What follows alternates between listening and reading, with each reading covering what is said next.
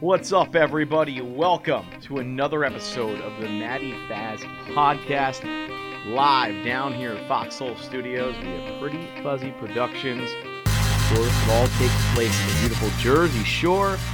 Well, it was a beautiful Jersey Shore for about a day or two.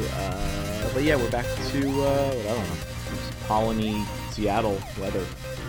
That's actually why I kind of took a little hiatus. My throat was kind of dying on me with all the pollen and rain, and just, like, everything kind of like thickening up. That's probably a cop-out, but we'll go with that story just in case.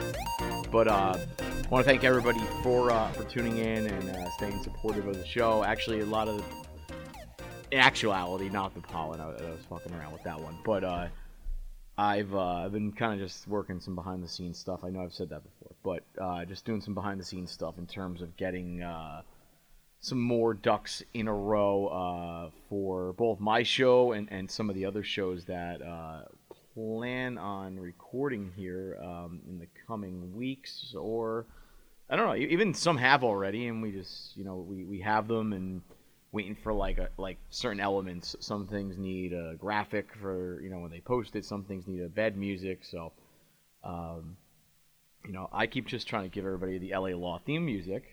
There you go, Pat Lavery. You can have that reference for you. But but a lot of good content coming up, and I have a list in front of me. It probably sounds vain because I'm in a few of them, but just bear with me here. But we have the A&R podcast, which you have heard before. Episode 3 comes out, I believe, tomorrow. I just finished wrapping that up in terms of the editing. And that's with Fresco, who's from Tom's, a really good rapper. And I want to give a congratulations to Rodney C. from GardenStateHipHop.com, one of the co-hosts of the show. He ran a really successful show last week at the Saint in Asbury, and huge turnout. I think there were 5-6 artists there, and really, I mean, I truthfully didn't know what to expect, and I was going out just to show my support, and it really was something. I mean, we had a blast. My cousin and I went, and really good time. So congratulations to Rodney, and hopefully we can get one more of those cranking before the summer's out. I had mentioned, I believe last time, that I'm also in the process of starting some charity things that just kind of getting the ball rolling on. So, it's just been weird. Like, and I know I keep harp. I sound like I'm 90 years old with the complaint about the fucking weather, but it's just really I mean, it's 3 times a week it rains, and then by the time the weekend comes, then everybody's out just talking to themselves because they have nothing else to do, and everybody just loses their mind, and nobody uses blinkers. But I don't know. There's just, these weeks are so disjointed. But before I get into a few other orders of business, I'll give myself a pat on the back, and for everybody who does want to complain about the weather, my birthday was this weekend, and I think the weather was pretty pleasant. So I will, you're welcome. That's all I got on that one. No, but it actually did work out pretty nicely, and that was good times, and with some friends and family, and I'm still kind of hurting from it. So, but yeah, I wanted to congratulate Rod.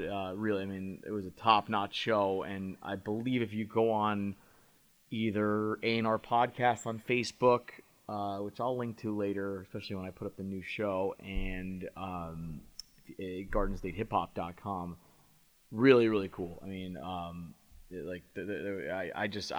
I was blown away by just everything that was going on. I just was not expecting it. But I mean, I will be the first to admit I have not been to a lot of hip hop shows, and it's not for any bad reason. I don't know. I just hadn't. I literally probably since college. Ludacris played at our college.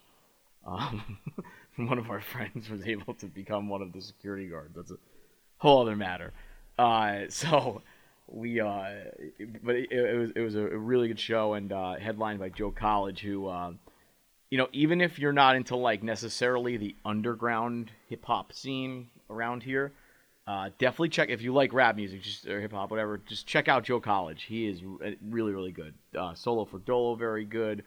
Down the line, but Joe College really just brought it to like a whole new level. So I appreciate it too, because I just always wonder with rap shows, you have the DJ and everything, and I don't know, I feel like something gets lost in all of it. Seeing rappers sometimes perform live, it could be really good or sometimes really bad, but Joe College had the full band, which was really sick. So big ups to him for doing that. So we got that. I've been doing some of these solo shows. Pancakes is supposed to head over here at some point soon to do a little something, and then we're working on another show. I mean, for anybody I have told, and I've definitely showed pictures of the place, and I could shoot another one later, but I did the area here basically as almost like a bar round table kind of thing. I mean, it's square, but whatever, same metaphorically round. And I wanted to just get a bunch of different different people, conflicting views maybe in some cases, different senses of different senses of humors rather, and just kind of see how everybody mesh. So I've been working on some I don't know, well, in my head, my dream lineups, which I don't know if that'll definitely come to pass, but there are some that who are interested in doing it, and I think could be some really good mixes, and literally it'll just be I guess one of those shows that's on like SNY or whatever, Yes Network, not Beer Money, none of that shit, but basically just one of those shows where just there's four people at a round table, but they just have no idea what the fuck they're talking about, and I'll feed them just random topics, not why Daniel Murphy's playing better for the Nationals than that. So I think that one has a lot of potential, and I'll have more details on that coming up.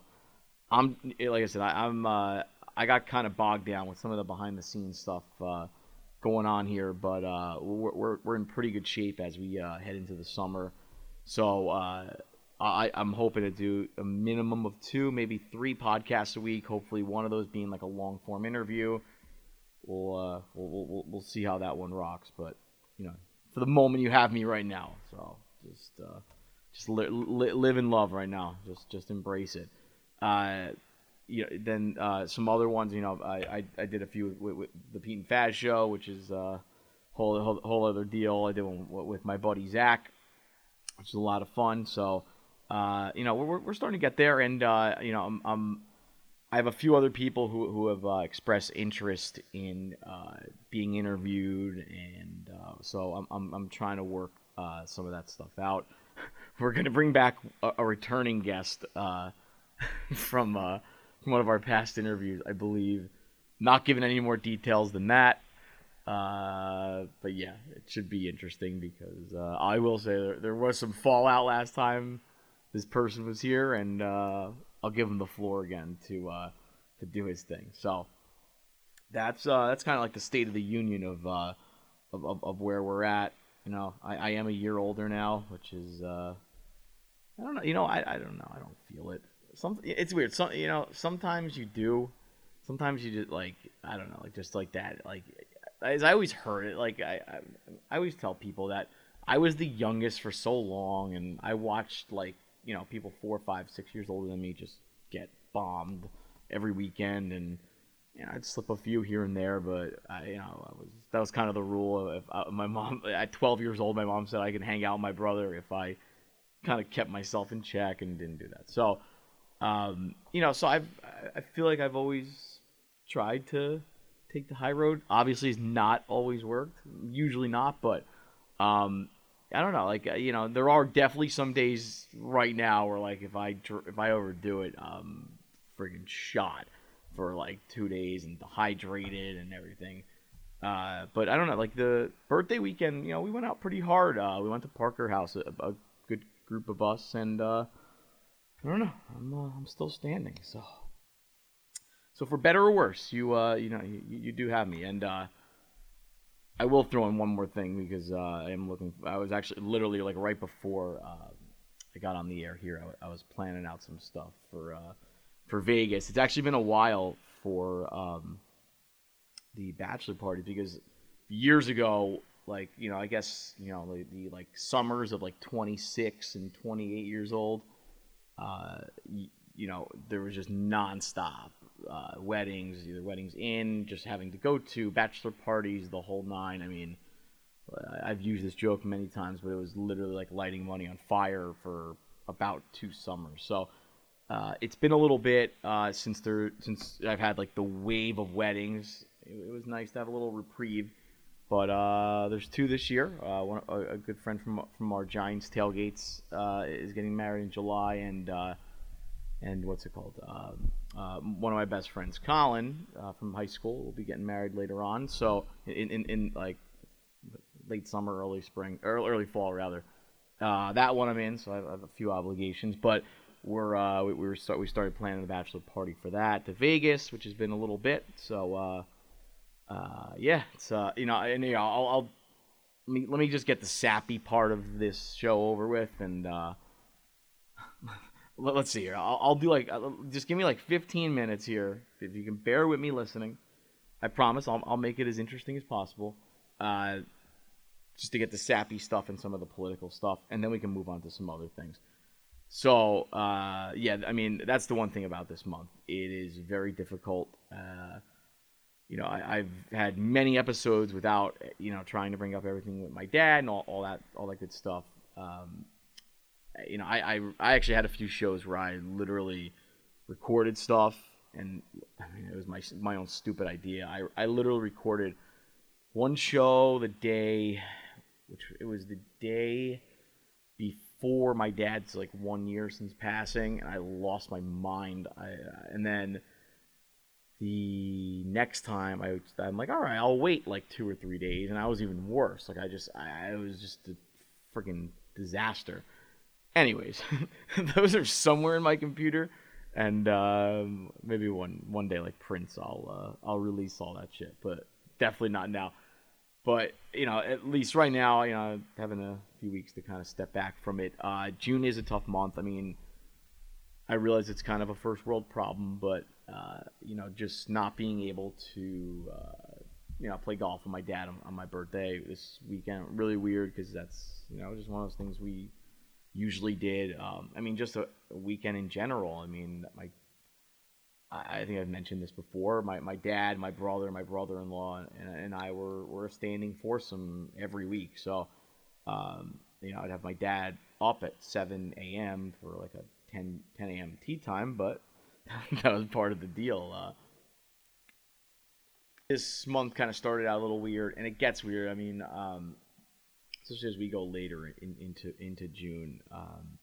21st would be my dad's birthday, and then the 27th would be my parents' anniversary. So it's just one of those like very, very tough months. So I don't always ask this, and and believe me, the people who do listen to this and reach out and all that good stuff. I mean, you guys have gone above and beyond anything in terms of being friends and and as close as family with. Just being there for us. But if you can keep Papa Faz in your heart for the next few weeks, because it is just a very tough time. So that's it's an adjustment. I mean, it's just like it's interesting because I guess.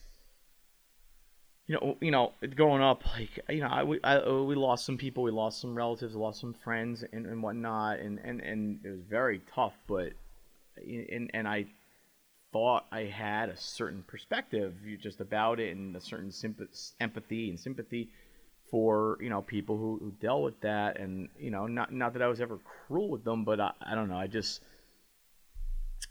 feel like maybe I didn't have the empathy I thought I did, and now after you go through it, it's like, wow, maybe I wasn't that person I thought I was. You just start beating yourself up. I mean, most of it is probably you're probably overreacting on it, but it's I'll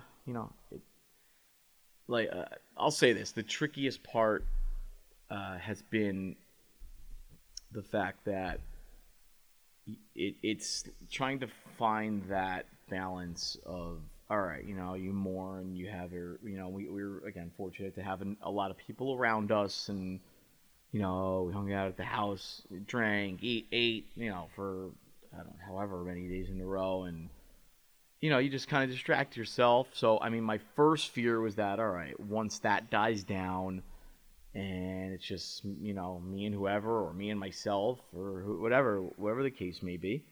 Um, I was a little concerned about that. Just that drop off, because it was like almost like artificially kept you afloat by just having so many people around. So that's the number one drop off of just dealing with that part that I just mentioned. And then the other part is that, and I would like to think I'm not a drama queen, and from my father, we were always taught to just suck it up, and whatever. If you have to let out a good cry every once in a while, let it out. That's it. Like, just tighten up your stomach and deal with it. I mean, that was kind of his old school way of dealing with it. I know life is a little bit different these days, but and again, not that I have to walk around every day with mope down and with a picture of my father on my shirt and all that, but I don't know. I guess the most difficult part for me is that how long is not okay. I know in your head mentally, great, like keep that memory with you for the rest of your life, but I've also am a very, very firm believer of if people are great people and should be remembered, like I don't want them just forgotten. And in this case with my father, like I don't want that just forgotten. I just don't. So, but again, I don't need to bring it up every single second of the day. So that part for me, I guess, has been the trickier balance of trying to keep his spirit alive, trying to keep his stories alive, and just his quirks and things about him and things he would say. Again, without overdoing it. So I'm still learning that, and I'm sure there's been times where people are like, all right, man, like enough, like we get it.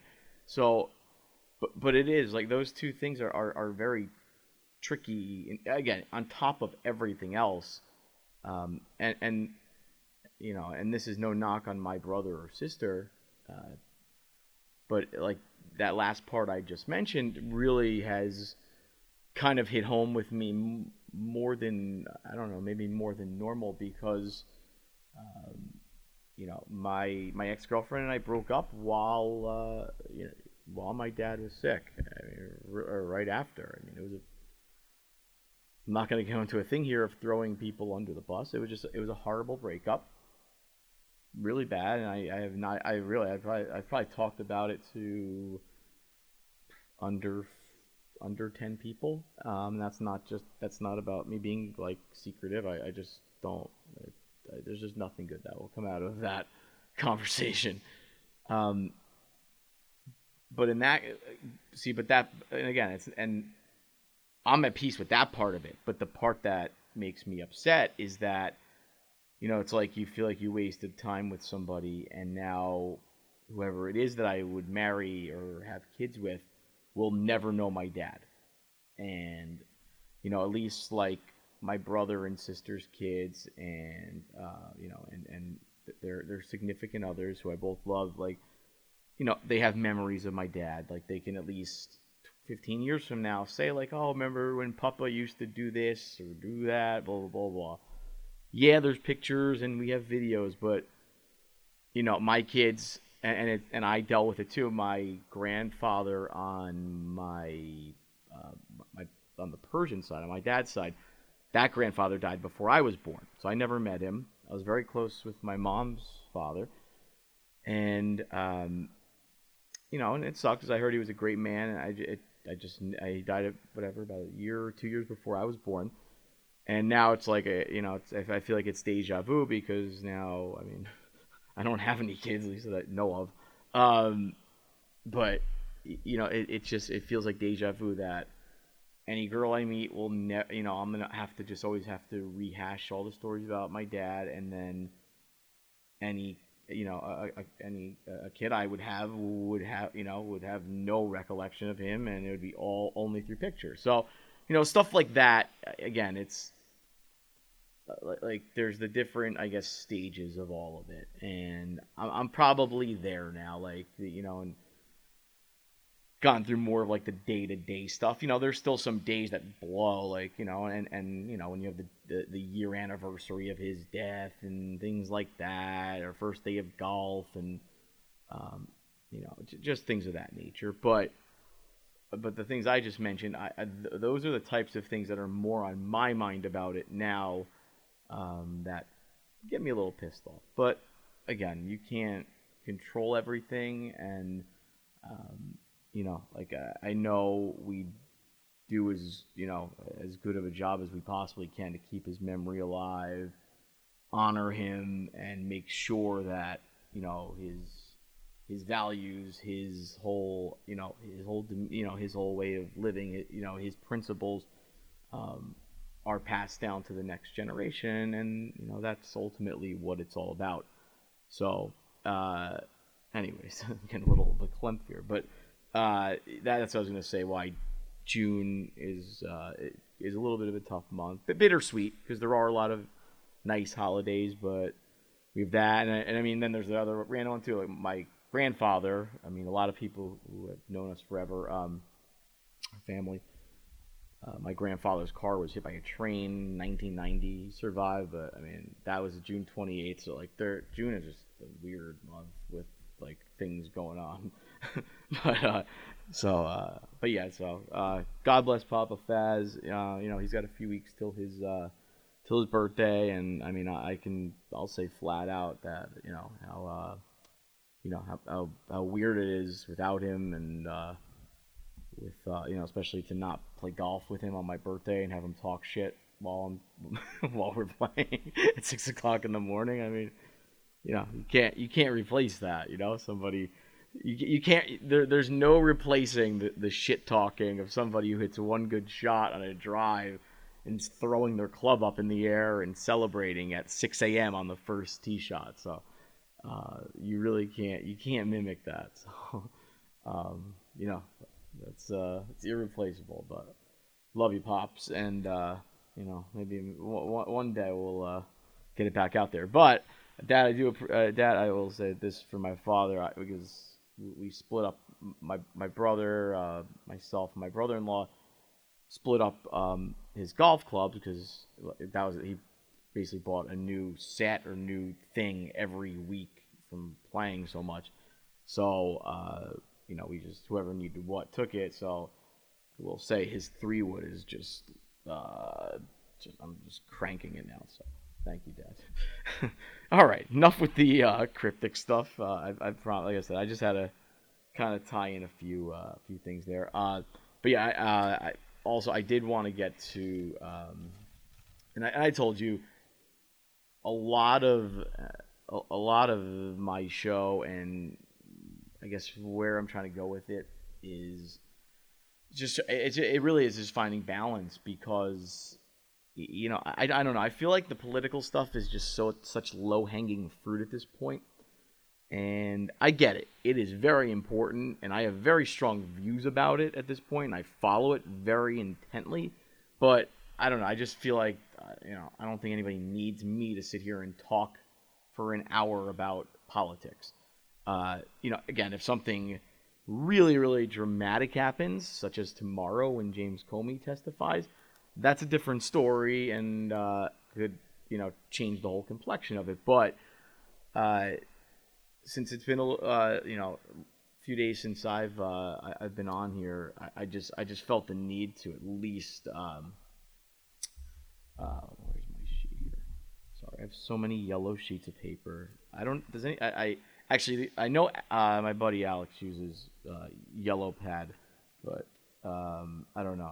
I that's like my idea jotter for everything. I've never typed into like my iPad or iPhone I'm sorry. You know what? For my iPhone, if I have like an idea for a joke or like a thing, I will type that in real quick in the notes section. But I've always kept this like yellow notebook, and that's where I have all like kind of my ideas. So if anybody really wants to see the weird side of me, just go through my desk and just start looking at that. First of all, you probably won't be able to read it, and secondly, you'll just think I'm fucking crazy. So, but there's some kind of method to my madness. So, what was the other thing I wanted to say? Oh, so, anyways, the Donald Trump situation, yes, it's just the never-ending news cycle, and still, I guess, at the end of the day, while there's been bombshell after bombshell from these newspapers, namely the New York Times, the Washington Post, and I guess on second level, the Daily Beast and Politico have done a great job as well.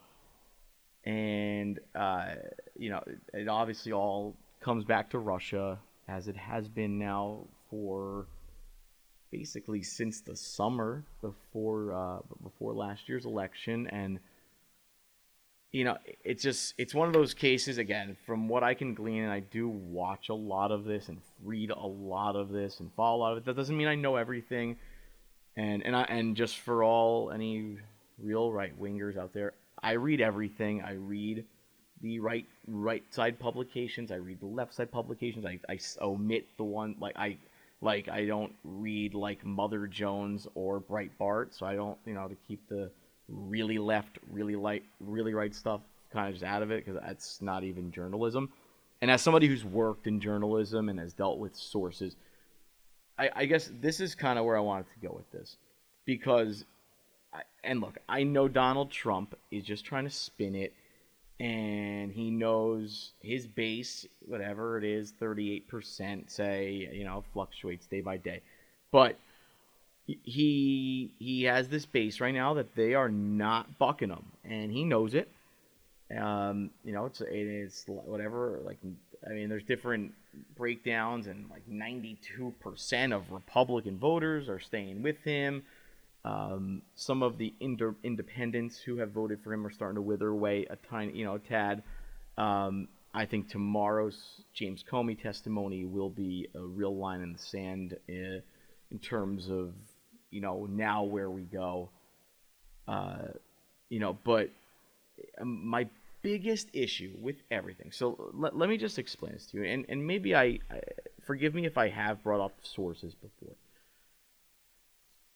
When I worked at New Jersey 101.5, we dealt with sources every day. Most often they were on the record because it was a pretty straightforward story.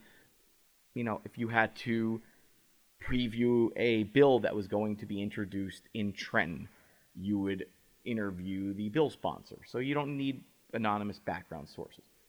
However, so the things that are going on in Washington right now, it's a double-edged sword. You have these career politicians, not politicians, these career official, like intelligence officers, just career civilian employees, and for just different ranks, different departments. They've spanned multiple presidencies.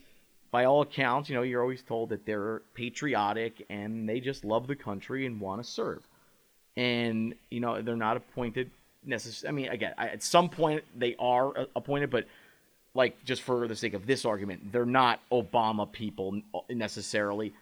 They're, I guess, whatever. The Trump people claim that there were some problems with some of the Obama holdovers, but for the most part, a lot of these people are lifelong just civil servants and are trying to help the country. And, you just boil it down to that.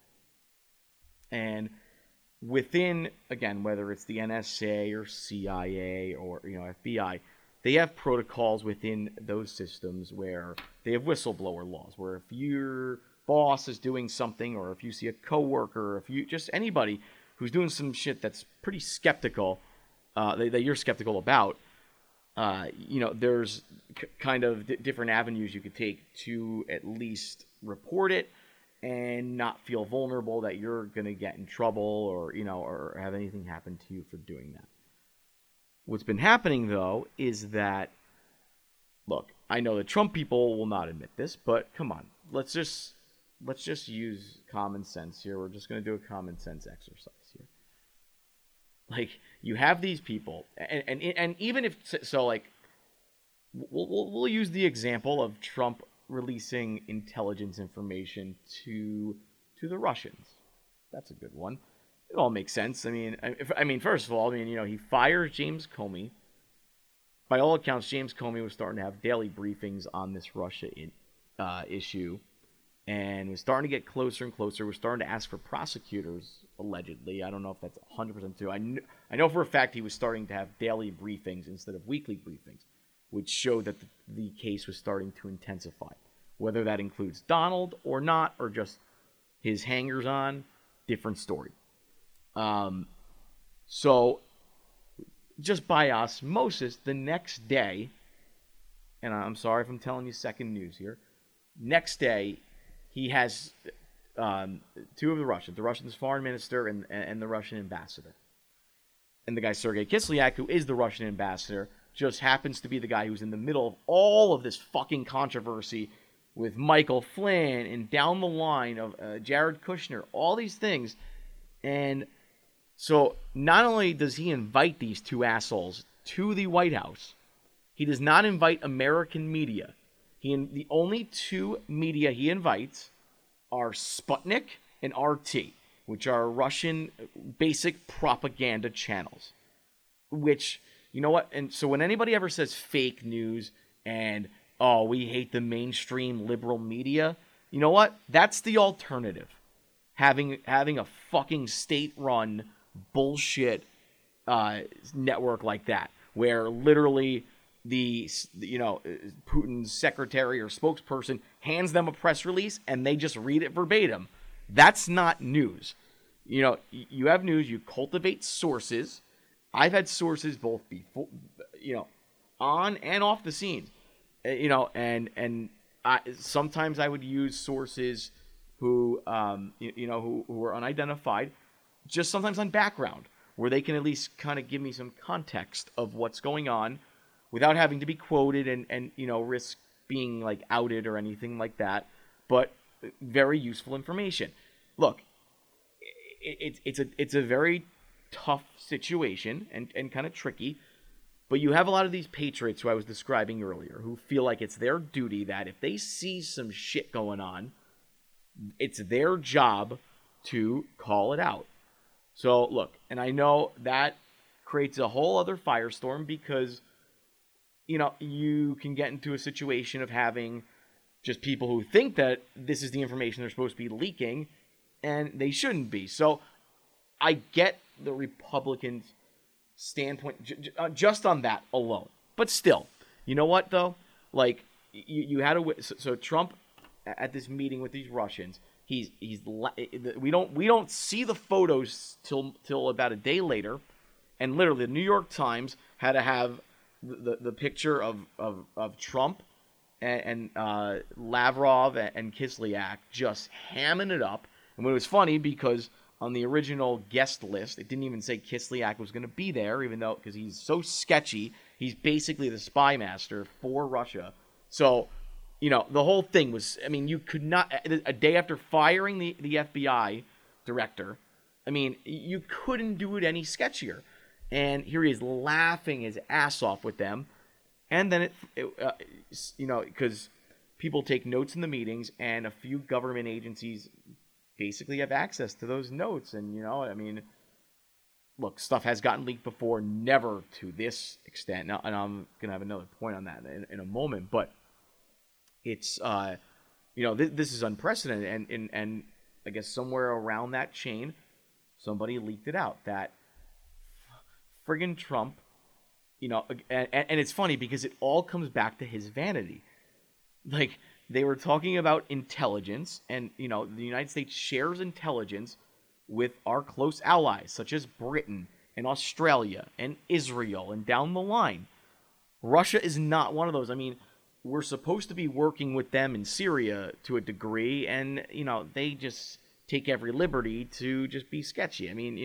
We all know what their intents are, and Donald Trump just goes there and gets pissed on when he goes on vacation there. That's a whole other thing. So in the midst of this, they're talking, and Trump starts bragging that he has the best intelligence, just the absolute best intelligence. And this particular piece of intelligence was from an Israeli who either infiltrated ISIS or had gotten, basically like kind of gotten in with them to be, close enough to be able to relay information. I mean, a very, very dangerous covert operation. And the different classifications are what they are, and I don't know all of them. But this was the highest, whatever the fuck the name was, magnum opus, whatever.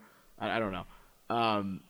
And sure enough, Trump just blurts it out to these people.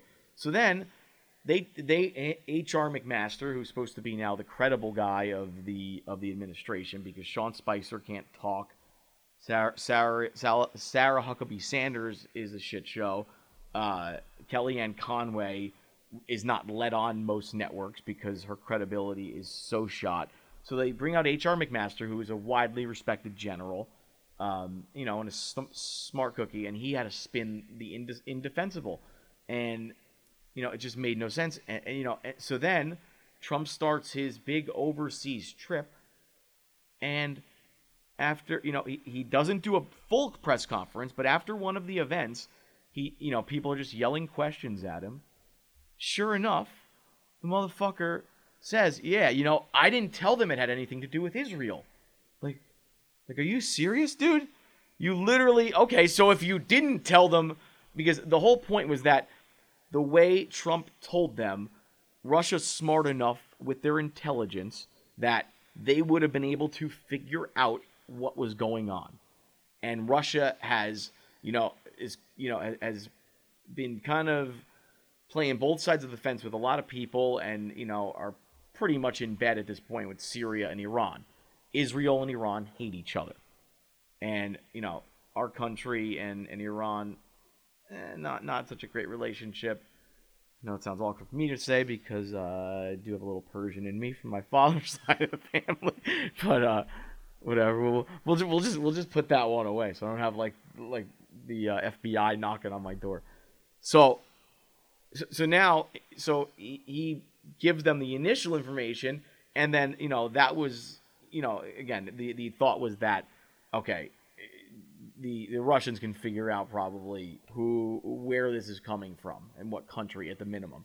And Trump blurts it out that it was Israel. I mean, the guy is like, it's just, look, I know everything has been said that's going to be said about him probably at this point, and it hits a point where you just feel like you're just really beating the shit out of a dying horse, and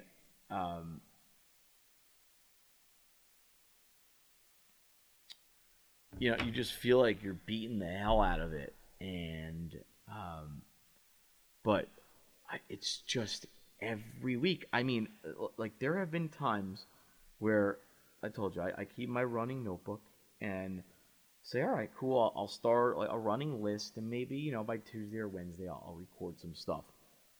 I do that. I have 3 friggin' pages full. I go to record. By the time the Wednesday either leak to the New York Times or Washington Post comes out, or something Trump tweets, which, I mean, his tweets this week have been ridiculous, even by his standard. So when he was away, they pretty much put his Twitter on lockdown. I mean, there were some amazing moments from that trip, between him almost knocking over the Prime Minister of Montenegro, the awesome handshake with Emmanuel Macron, who I didn't know much about him. I'll be dead honest with that. That guy is awesome so far. I mean, I must say, I'm a big fan, and I love that he stood up to Trump, and because Trump's very big with the handshake. I mean, if you haven't seen the handshakes or paid attention to it, I mean, it is, it's a full-on thing, and he is no doubt trying to exert his dominance. But yes, and then London now had a terrorist attack. Three guys in a van rammed into some people on the London Bridge, got out, and then attacked people with knives. 7 people dead, I think like another 40 or 50 injured. And Trump, in all his sympathetic glory, starts ripping on the mayor of London. I mean, look, whether you agree with the guy or not on politics, I mean, sometimes things transcend that. They just had the attack in Manchester, now in London. This is a time where you're supposed to be an ally to them. Say that you have, and I know he said later we have their back, blah blah blah. But I mean, I just don't understand the dude. I mean, I've said this probably before, but it's worth repeating because I always just from reading the stuff I read in my life, and I always read the New York papers, I always had a bad opinion of Trump because, and in both papers, including the Post, which was more Republican, even though Trump is really a friggin' Democrat at heart. We all know that. But, I was never a big fan, and then our father was just, vehemently could not stand Trump for a variety of reasons, for the way he conducted his business, the way he screwed subcontractors and things of that nature. And my dad just could not tolerate it. And literally to the point where last year when my dad, when right before he passed away, he and my mom got the news from the hospital in Boston, and they got in the car. The doctor had said there was nothing else they could do, and this is still during the primary process. And they get in and have an emotional moment, and my dad just simply said, "You know what? Well, there's one bright side of this." My mom's hysterically crying. She's like, "You know what?" He goes, "At least I don't have to sit with that asshole as the fucking president." That's how strongly my dad felt about Donald Trump, and I can't disagree with him. Look, I'm not a diehard Hillary fan either. I'm really not, and I'll be flat out. I liked John Kasich. That was my guy. I love of all of the people in it, I thought he had the best diversity of experience. He was a 2-time successful governor. He worked in the corporate sector. He worked in Congress. He knows how to pass balanced budgets. He even though he's Republican, some of the social issues I don't love that he does, but you got to kind of draw the line somewhere and finally pick somebody. And unfortunately, I never even got to vote for him because by the time Jersey primary was irrelevant or didn't happen, I don't even remember. But he was gone by then, and didn't make it to the general. But I just thought Kasich had it, and actually, when we were up in New Hampshire, my brother and I went to see one of his town hall events, and he was fantastic. I just connected with him. I was like, wow, this guy, I feel like this guy's got some ideas. I feel like he can listen to some people and kind of hear from both sides of the aisle. Look, partisanship is never going to be perfect. It's so polarized right now, but at least if somebody could help bridge the gap a tiny bit, that's a start. So, Kasich was my guy, and it didn't happen. So that's why. Look, I'm not a Hillary lover by any stretch. So for any Trumpers out there who want to bash me or anything like that, I'm not a Hillary diehard. I don't have the "I'm with her" sticker. I don't. But I did vote for her because there's a few things about Trump that I don't think a lot of people realize. And I'm not going to say I know every single thing about Trump, but I know a fair amount at this point. First of all, he's a fucking scam artist. That's without there's no argument for that. The guy has cut corners every which way through his entire business career. It's documented with the antics he's pulled, just in every which way. He, and even within Manhattan, there are these blue blood families that have had real estate and other, very, lucrative assets in New York City, in Manhattan for a long time.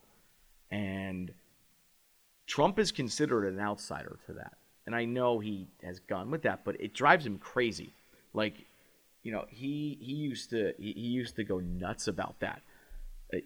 When he was going through his divorce with Ivana Trump. I think she's parents to all three of the kids except for Barron.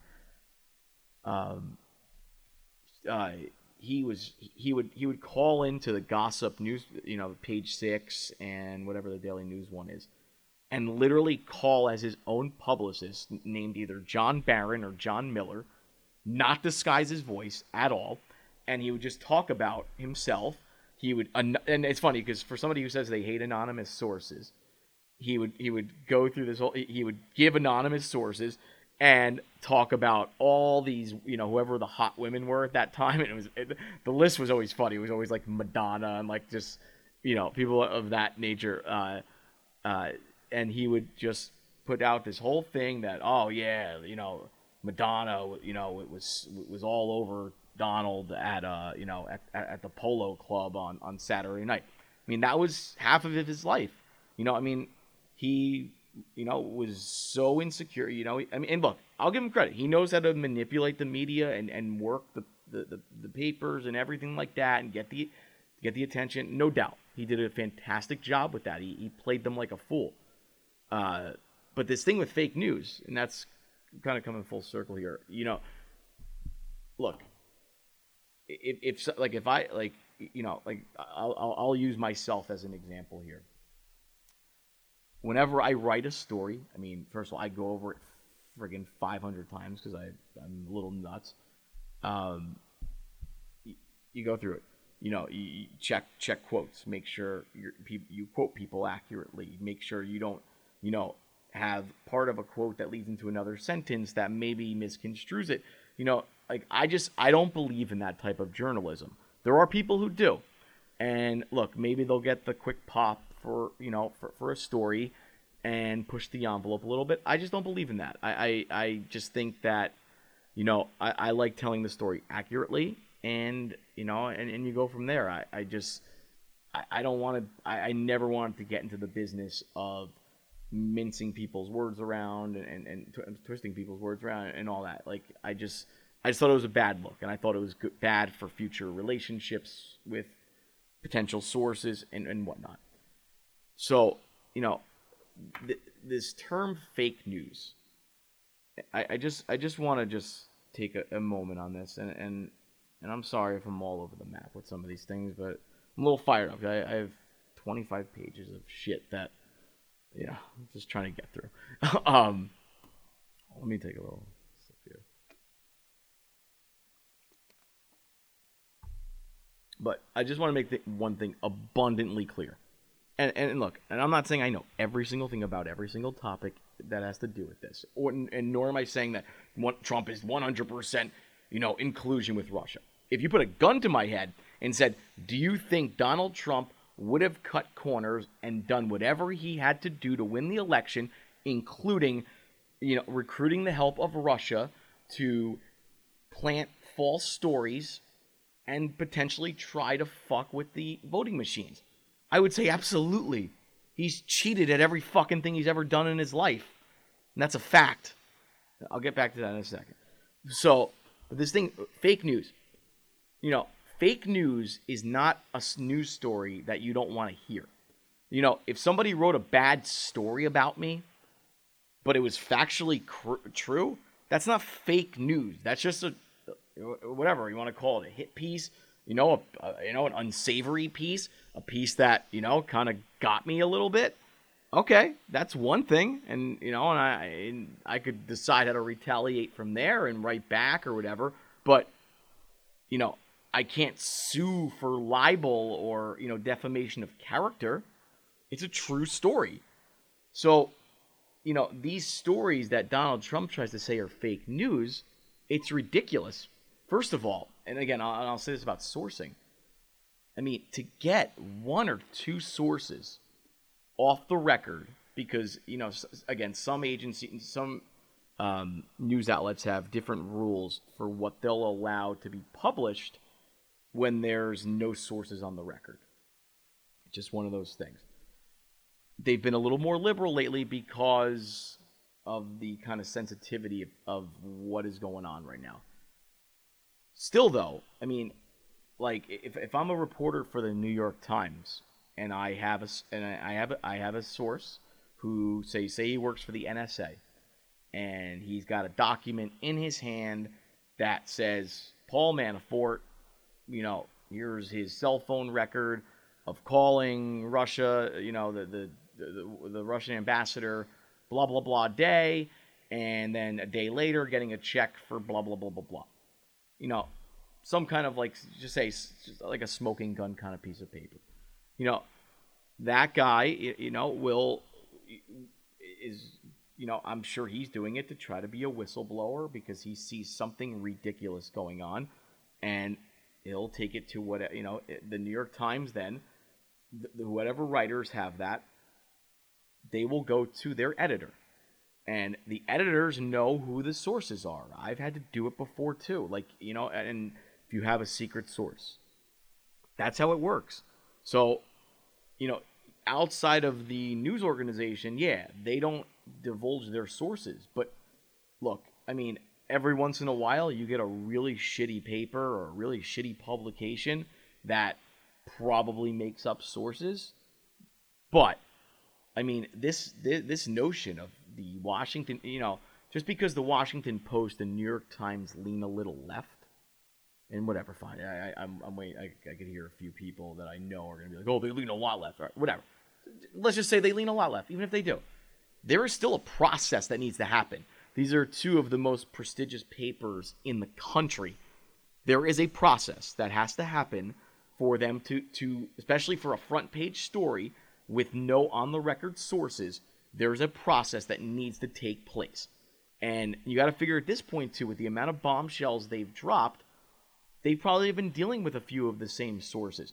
And then when you read the stories, I marvel at it because, I mean, I remember there was this one story in the Washington Post that had 30 unnamed sources inside the White House.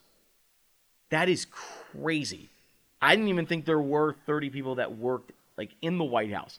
I mean, so it was like Lord of the Flies. Like they, were just so nervous and just stabbing each other in the back that people were planting stories about everybody. That's not fake news. If I'm gonna get a call right now from Sean Spicer saying oh yeah, Reince Priebus is being a real jerk off today, what? And I publish it, and then tomorrow, oh, that's fake news. Well, no, it's not. And if I followed the protocol, got the call or got it recorded on my phone, ask a few questions. He said he was going to be off the record, showed it to my editor, things like that. That's not fake news. Fake news is the stuff that Russia was doing during the election when they were posting literally fake websites with conspiracy theories, such as that Pizzagate thing, and there were a few other stories. Totally, and again, I'm not the biggest Hillary fan. I always have to say this, but I am not the biggest Hillary fan in the world. But these were stories that were full on meant to embarrass Hillary Clinton and hurt her. And then after that, or whatever, or I guess probably in the midst of that, the head of her campaign, his computer was hacked, John Podesta. And it was a leak. And you had Trump people, like the guy Roger Stone, who's trying to pretend like he's really not involved, but he was involved. And somehow he knew 2 weeks before WikiLeaks was going to put those out that, he's spoken to this hacker named Guccifer 2.0. So, it's after a while, there is so much smoke that, and when these guys, the Senate and Congress and the House of Representative hearings are bullshit. I mean, they're mostly grandstanding. You have the Republicans asking about Russia, and then you have the Democrats asking about Russia, Republicans who just want to talk about the thing of unmasking people in NSA intercepts, which I'll get into another time. So, whatever. And it is an issue, but you know what? Right now, getting to the bottom of this Russia thing is huge, because I'll say this. I mean, Trump just tries to shrug it off. We have nothing. I have no assets in Russia. But that's not how it works. A lot of the smoke around what he's got going on is that he, a few of his high rises, he basically used as like money laundering areas, allegedly. As long as you say allegedly, you're good. I learned that very early on covering news. If you say the word allegedly, you could just pretty much say anything after. But, he allows these like Russian oligarchs and people who like basically stole money from local governments in some of the broken former Soviet Union, and wired the money through real estate and got it back out, selling it and whatnot. It like textbook money laundering, and like so when he's like he put a note a few months ago and saying like the this and that, like, just beyond normal things. I don't have expenses in Russia, blah, blah, blah. But that doesn't tell the whole story. There's a lot. He has about 500 LLCs or, like, subsidiary kind of companies. Because the other misnomer about Donald Trump, look, he's been successful and he has built a lot of buildings. But, in the early to mid-2000s, he was on the balls of his ass. He was. And no reputable bank would lend him money anymore because he took such high risks. He was so over-leveraged. And, again, the working, like, hypothesis is that is kind of when the Russia stuff started, because there were a lot of Russian banks that came into a lot of money after, like, the Soviet Union fell, and, it was like a friggin' free-for-all out there. And, you had a lot of guys become billionaires overnight and, people worth hundreds of millions of dollars out of nowhere. And, the thought was that, these guys were able to wire their money into into Trump, like a building like Trump, because, it does carry cachet in some spots and whatever. I mean, not necessarily for us, but, and that's thought to be at the genesis of whatever went on. That was kind of the start of it. And look, could be wrong, but I'll say this. I mean, they have the Treasury. It's called FinCEN, the Treasury team that like it basically like forensically accounts things like that. I mean, there are a lot of sketchy loose ends.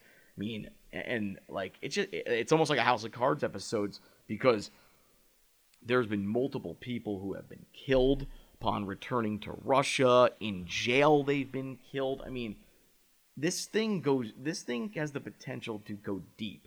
I know right now, like, it's kind of like stalled and everything, but I'm not saying it's 100% gonna get to where I think it could get, because I do understand Washington is Washington, and but I'll say this, James Comey took a lot of shit, but that man he's a patriot, and he took some missteps last year in that whole political thing, and I think he just got kind of befuddled of how to handle it. But the fact that he kept these contemporaneous notes throughout this, his discussions with Trump when Trump was trying to shut down all, the Michael Flynn investigation, and subsequently his.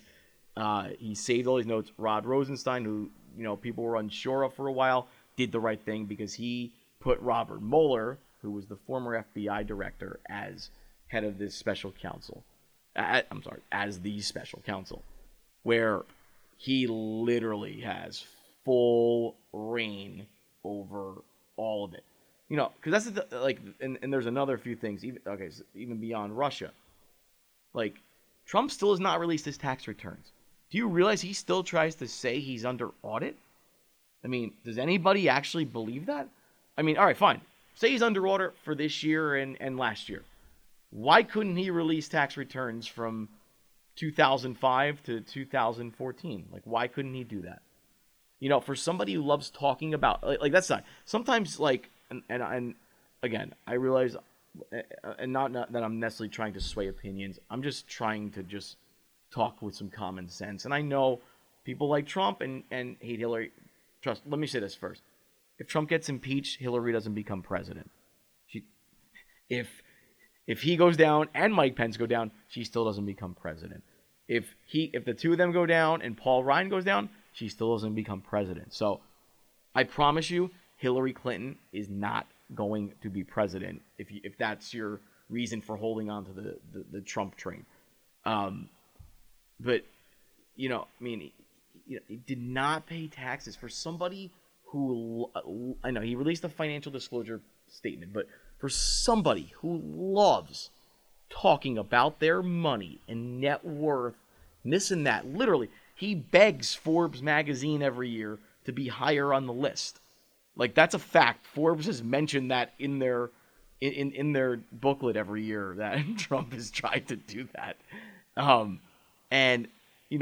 Really? So, again, using common sense. Somebody like that who all he talks about and all he's about is money. Why would he not be jumping to release his tax returns? There's 3 reasons. A, he does not make nearly as much as there's 4 reasons. A, he does not make nearly as much as he claims to, which I think is true. B, he pays almost an embarrassing level of taxes, if not any at all, which the New York Times, they had like a 1 or 2 sheet from, I believe, the 95 tax return where he had taken a huge loss, so he was able to get a 20-year exemption from paying taxes. Convenient. C, that he has money tied up in Russian banks, which I think is true. And just D, this is more, it's still important because, look, people who are very wealthy, give to charity. And the amount of money and stuff he's given to charity is an abomination. I mean, he's probably whatever the number of amount of money of stuff he's given. I mean, it is just paltry compared to like the other people. But I mean, that's not the main issue. But I'm just saying. But like for somebody who loves talking about themselves and talking about money, I mean, are we really still supposed to believe that?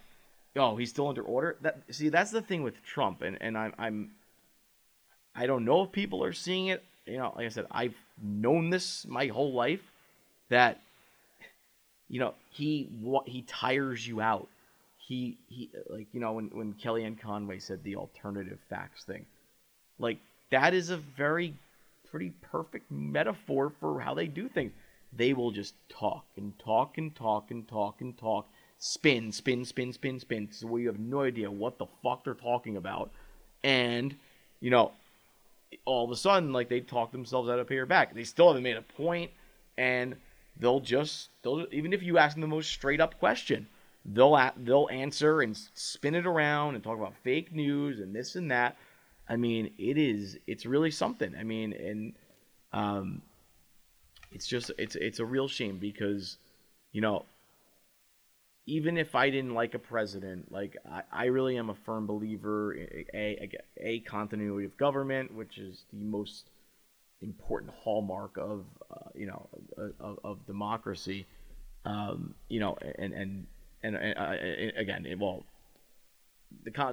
in terms of the backbone of our country, I should say, the free elections would probably be a better one to put at the top of that. But you know what I mean. But to have the continuity of government is a very important thing, and respecting the president is too. So, just I didn't love George Bush towards the end of his reign because I thought the war was really stupid, and I remember having a conversation with my dad saying like, look, Saddam Hussein's a horrible person. He's an absolute dictator. However, the Taliban, a lot of these Al Qaeda guys are from Pakistan, or that midway point, I think, between India and Pakistan. They live in that kind of indigenous area. Osama bin Laden was hiding in Lord knows where, and we end up attacking Iraq. just we get Saddam Hussein and we just blow the fuck out of that country up. And like there's a domino effect to that. First, one of the leaders who became in charge was extremely corrupt and stole billions of dollars, and you then also have like kind of this vacuum, and that's what's going on there now. Actually, I watched Vice the other night, which is a great episode about Mosul, which is one of the big cities there, and ISIS is basically surrounded now by the Iraqi troops with like U.S. Air power. But, I mean, these kids are like 13, 14 years old. Some even younger who haven't been to school in years. They're just completely disenfranchised, like don't know what to do with their lives, struggling day by day. I mean, it is horrible. And that's the thing, like when you start wars like that, if you're not, and we thought and that's the other thing too, we thought we were going to install a democracy in Iraq. Like, I mean, I guess on paper they have a democracy, but come on.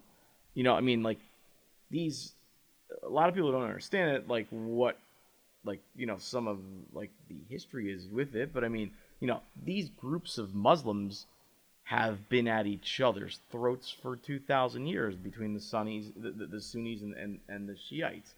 And, trying to make everybody Catholic is not going to solve that problem, even remotely.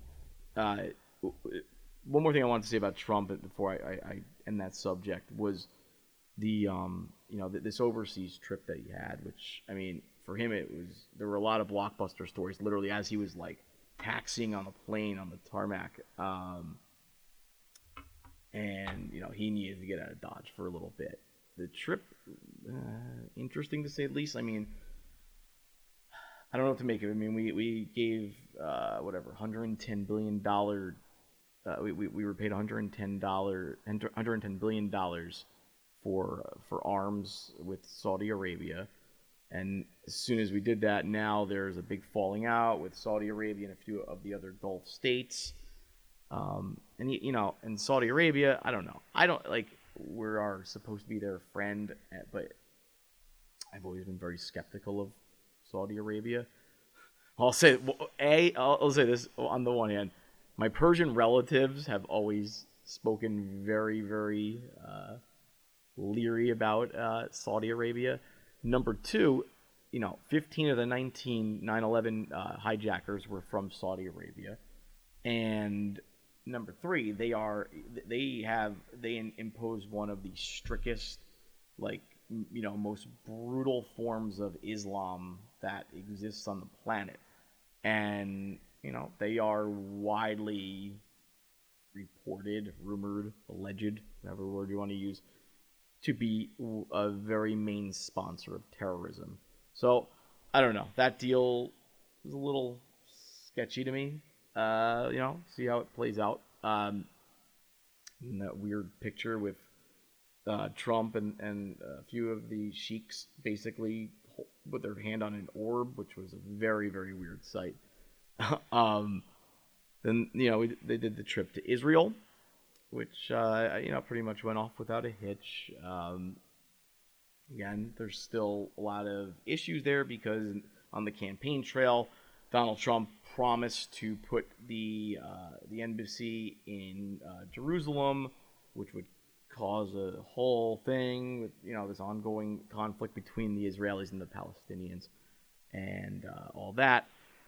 And then went to Italy, where Sean Spicer was left. Sean Spicer, who was a devout Catholic, he's been just getting his ass kicked basically for 5 months, 6 months. All he wanted to ever do was meet the Pope rather, and last minute got left off the list, which was really, really dirty. That's just fucked up to do that to him. So, and then finally the trip ends in Brussels at the G7, which are our allies in Europe. I mean, Trump started this thing on the campaign trail, and this is where things when you think about the Russia stuff, and then you start to see some of the actions, this is where I start to get really, really concerned. That it's not just some bullshit thing like, oh, they wrote a few fake stories, blah, blah. Vladimir Putin's goal in life is to make Russia and hopefully one day the Soviet Union powerful again and make it, a dominant world power, and basically reconstruct the boundaries of the old Soviet Union and take over any of those countries. Like I used to be able to say them back in Hooper Ave Elementary Schools. I used to get those stories all the time, like Kazakhstan, Kyrgyzstan, Turkmenistan, Azerbaijan, down the line. So, his goal is to make those, part of the Soviet Union again. The other, main bedrock of what he's going for is that he hates NATO. NATO has been, whatever. Look, I don't disagree 1,000% with Trump that maybe, that some of the allies need to pay more of their weight. And honestly, I don't know the exact numbers offhand. I'm not going to pretend to or lie about that. But still, it has been a successful, alliance. It has kept Europe safe, and on the same team for the most part. Article 5, really is the whole thing. Like, you pledge Article 5 that says, it's like, band all for one. Attack on one is attack on all. They were waiting to hear that. Like, that all these leaders, because they don't know what the fuck he's thinking in his head, they were waiting to hear that, and he wouldn't say it. And instead, lectured them about their costs and everything. And it's just, it was just bad diplomacy because, look, if you want to do that behind closed doors, that's fine. I'm sure there's plenty of heated discussions, and, I wouldn't mind that. Like, if that's the way you want to try to cut it, aka a deal, even though I've yet to see all this evidence of him being a great deal maker, and I don't want to hear the thing about the fucking planes that he helped with Boeing and made a call. I need to see the actual invoices from those before I ever believe that story, because he lied about the Carrier story too. Carrier, had said they were coming back, and now those jobs are going back to Mexico. So until I actually see invoices, which I never will probably, from these stories he tells, I don't fucking believe it. So, but yeah, he would not pledge Article 5, which shook basically Europe to its core. And, you had, and it wasn't just liberal commentators, you had right-wing guys, staunch Republicans who who hated Obama and everything down the line, who could not believe what happened on that trip. It was an embarrassment on every level. First of all, to not give one press conference is just the sketchiest thing on the world in the world. I don't care what anybody says. It is. It just is. A 9-day trip, you make a press pool travel with you, and you can't give one day a comment, like an hour or two. Come on, ridiculous. Then to not pledge Article 5, terrible. It's absolutely terrible. Then lecturing everybody behind closed doors. Then he was making comments about Germany, who's also one of our closest allies, saying that that they're killing us in trade with cars and everything. Literally, he's just got like Tourette's or something. I just I keep thinking I got him like kind of pegged about like what he's doing, and it's just, I don't know. It's just a very, very sad time. Like, it really is. And I've always kept tabs on politics, and I can go in and out with it if it's kind of a boring boring year for it, or boring candidates and whatnot. But I will say, look, this definitely keeps you engaged and keeps you like interested. But it's just scary because until something really bad happens, and I don't want anything bad in terms of like an attack or something to happen, but just like with this Russia stuff, his base is just not dwindling. They're just not. They are staying with him, and it's really wild. I'm been shocked. I know some of the independent voters are starting to kind of go the other way, but I mean, I've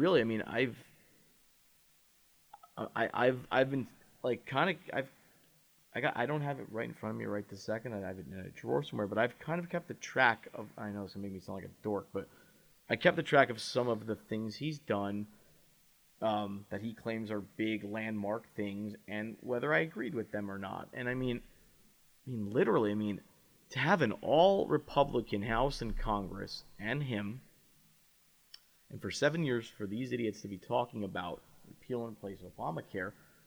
I mean, let's just come. I mean, I just wish somebody would just fucking admit it and just say, "All right, we didn't have a plan. Like, we just wanted to get rid of Obamacare. We had no plan to do that." I would have more respect for them if they said that. I know it's like political suicide, but I mean, it's clear as day that they didn't have a plan. And now because and like just the whole thing with these guys, I mean, like Paul Ryan is just the biggest shill in the world. I mean, that guy, talk about like he might as well be like a hermit crab. That guy, that guy is just soft, man. He I'm like every time I think like maybe he'll step up here, because he did at one point with the Billy Bush video last year, and there were a lot of people who did, and I just can't believe it that you have guys like Marco Rubio, Ted Cruz. I realize now they're back in the establishment and the whole system and everything, that they lost the primary, but I mean, this dude was on stage.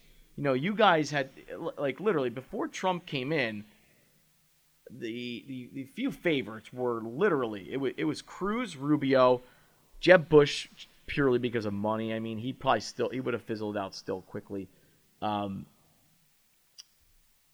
Governor Christie at one time was the darling of the party. He fizzled very fast. But I mean, like, Rand Paul, I don't think I would say he was. Scott Walker at one point was, but I mean, I would say by the time like things kind of got cranking, I mean, Cruz and Rubio were really thought of as the next guys for the Republican Party. I may be missing one or two people, but I'm like either way. I mean, they were up there, and I mean, it's just an embarrassment. I mean, like, whatever the politics are and who's backing you, and whether you have the Koch brothers backing you or this guy Robert Mercer who backs Trump, and whatever, whoever's your daddy basically, I know that has a lot of, and I think that's the Cruz problem, because the Ted Cruz was backed by Robert Mercer, who's a billionaire hedge fund guy. Him and his daughter are way into politics, so they backed Cruz. And they wanted like really, really conservative stuff. Hold on a second. And they had Kellyanne Conway with her. And it was like kind of a holy alliance. And when Cruz, and mind you, at that point too, this is Donald Trump calling him Lion Ted, making fun of his wife. Before that, little Marco, sweaty Marco. I mean, how could anybody sit there and take that? And then now, like yesterday when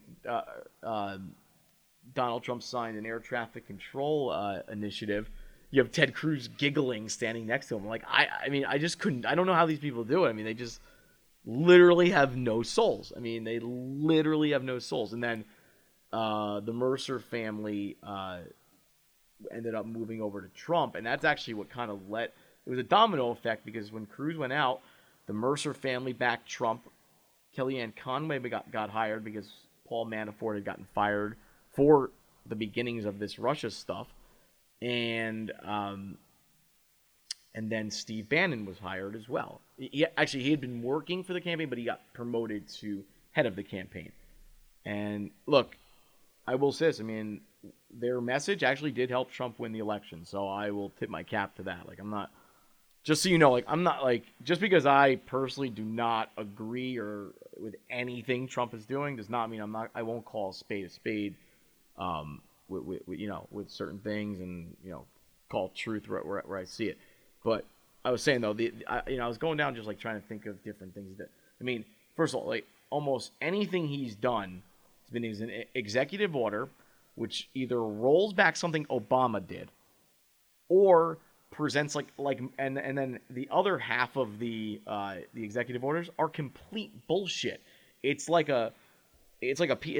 me signing a piece of paper and handing it to the landscaper and being like, I really want you to do a year study to see what the grass will look like if you water it for 1 month and then don't water it for the next month, and then we'll put in legislation after that. Like, these are the type of stupid executive orders that the president's signing. I mean, they're mostly bullshit. It's just a chance for him to sign that stupid autograph and then show everybody like a coloring book like he does every week. So, anyways, wow, I went way longer than I wanted to with politics. But I don't know. I'll cut the politics there because I really I'll say two things. I was getting into this before that. The one faith I do have is that Robert Mueller is running this special investigation, and Trump may have fucked himself by firing Comey because he still could have kind of kept enough of a watchful eye over Comey, and especially with Jeff Sessions being his boss, even though Sessions is supposed to be recused from the Russia thing. I mean, this thing is a clusterfuck. But Bob Mueller, man, oh my God, he is no business. I mean, all business rather. That is not a guy you want looking into you if you may if you did something that you're not sure if it's a crime or not. That is not the guy you want looking into it, because, and I look at it again, just looking at it common sense wise, the guy's had one of the most prestigious careers. He served FBI full term. He's done a few other different things like this, studies and whatnot and investigations. And first of all, they aren't bringing him in unless he's getting something out of it, in terms of he's got a strong case and he's not wasting his time. So again, and I'm not saying that's Trump that he's gonna get, but a lot of these things, and I'm sure you've heard this cliche before if you watch any of the cable news shows, a lot of these things start in one direction and then go to another one. And the most famous example was the Bill Clinton one. It started with Whitewater, which was a real estate deal, and ended up with him getting a blowjob in the office from Monica Lewinsky. So, these things can kind of just take on a life of their own, especially if you get a cooperating witness, which a lot of people think Mike Flynn is doing. It could go in any number of directions. So, I do find it ironic, though, that Mike Flynn is either going to jail or he's going to escape jail by being an informant after sitting there the whole summer chanting "lock her up" to Hillary. And again, I'm not the biggest Hillary fan, but that guy is just he's sad. But yeah, so we'll see. So if something really good pops off tomorrow with this, which, I mean, Comey has a way with this, and he can be very well spoken and kind of dramatic with it. So I'm very much looking forward to see what he's got to say, because I imagine Trump probably did about 40 inappropriate things and then fired him. So and just in time, my new shirt came that says "Comey is my homie." So he's Comey's one of the, he's a big hope for anybody looking for Trump to just get the fuck out of the office, as I will readily admit that I am. The other thing I wanted to get into, actually, well, two things here. First of all, the condolences to all the victims that lost their lives. I touched on it before for a second, but who lost their lives in the two different attacks in London and then Manchester. It's just friggin' horrible. I mean, especially that's the one thing that's always made me nervous just about terrorism, because for a while, when it was before ISIS, even when it was just Al Qaeda, they they tended to focus on these big dramatic things, and once in a while they pulled it off, from the USS Cole to both World Trade Center attacks. and and they like to do things in grand fashion like that.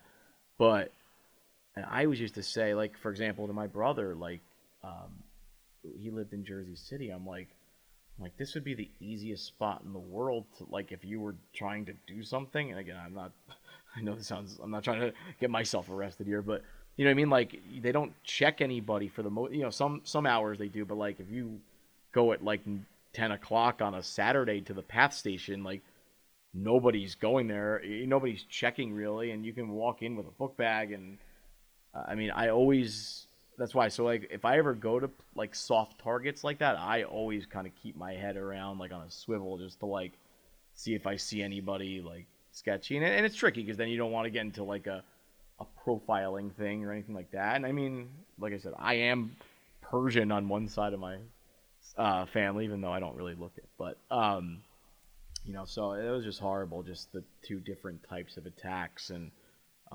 the amount of people that died just from that, and just horrible. So hopefully, I know they've made a lot of raids and busts between both attacks. So hopefully they have disrupted any other potentially impending attacks, and B, can get some good intel about any future ones, or and hopefully withhold that information from Donald Trump before he tells he'll probably tell Russia, North Korea, and Syria next. So I just wanted to send my my congratulations, my condolences out for that. And what was the last thing I wanted to get into here? Oh, you know what? And yeah, this is a bittersweet one for me, because I mean, I've unfortunately kind of been watching it going.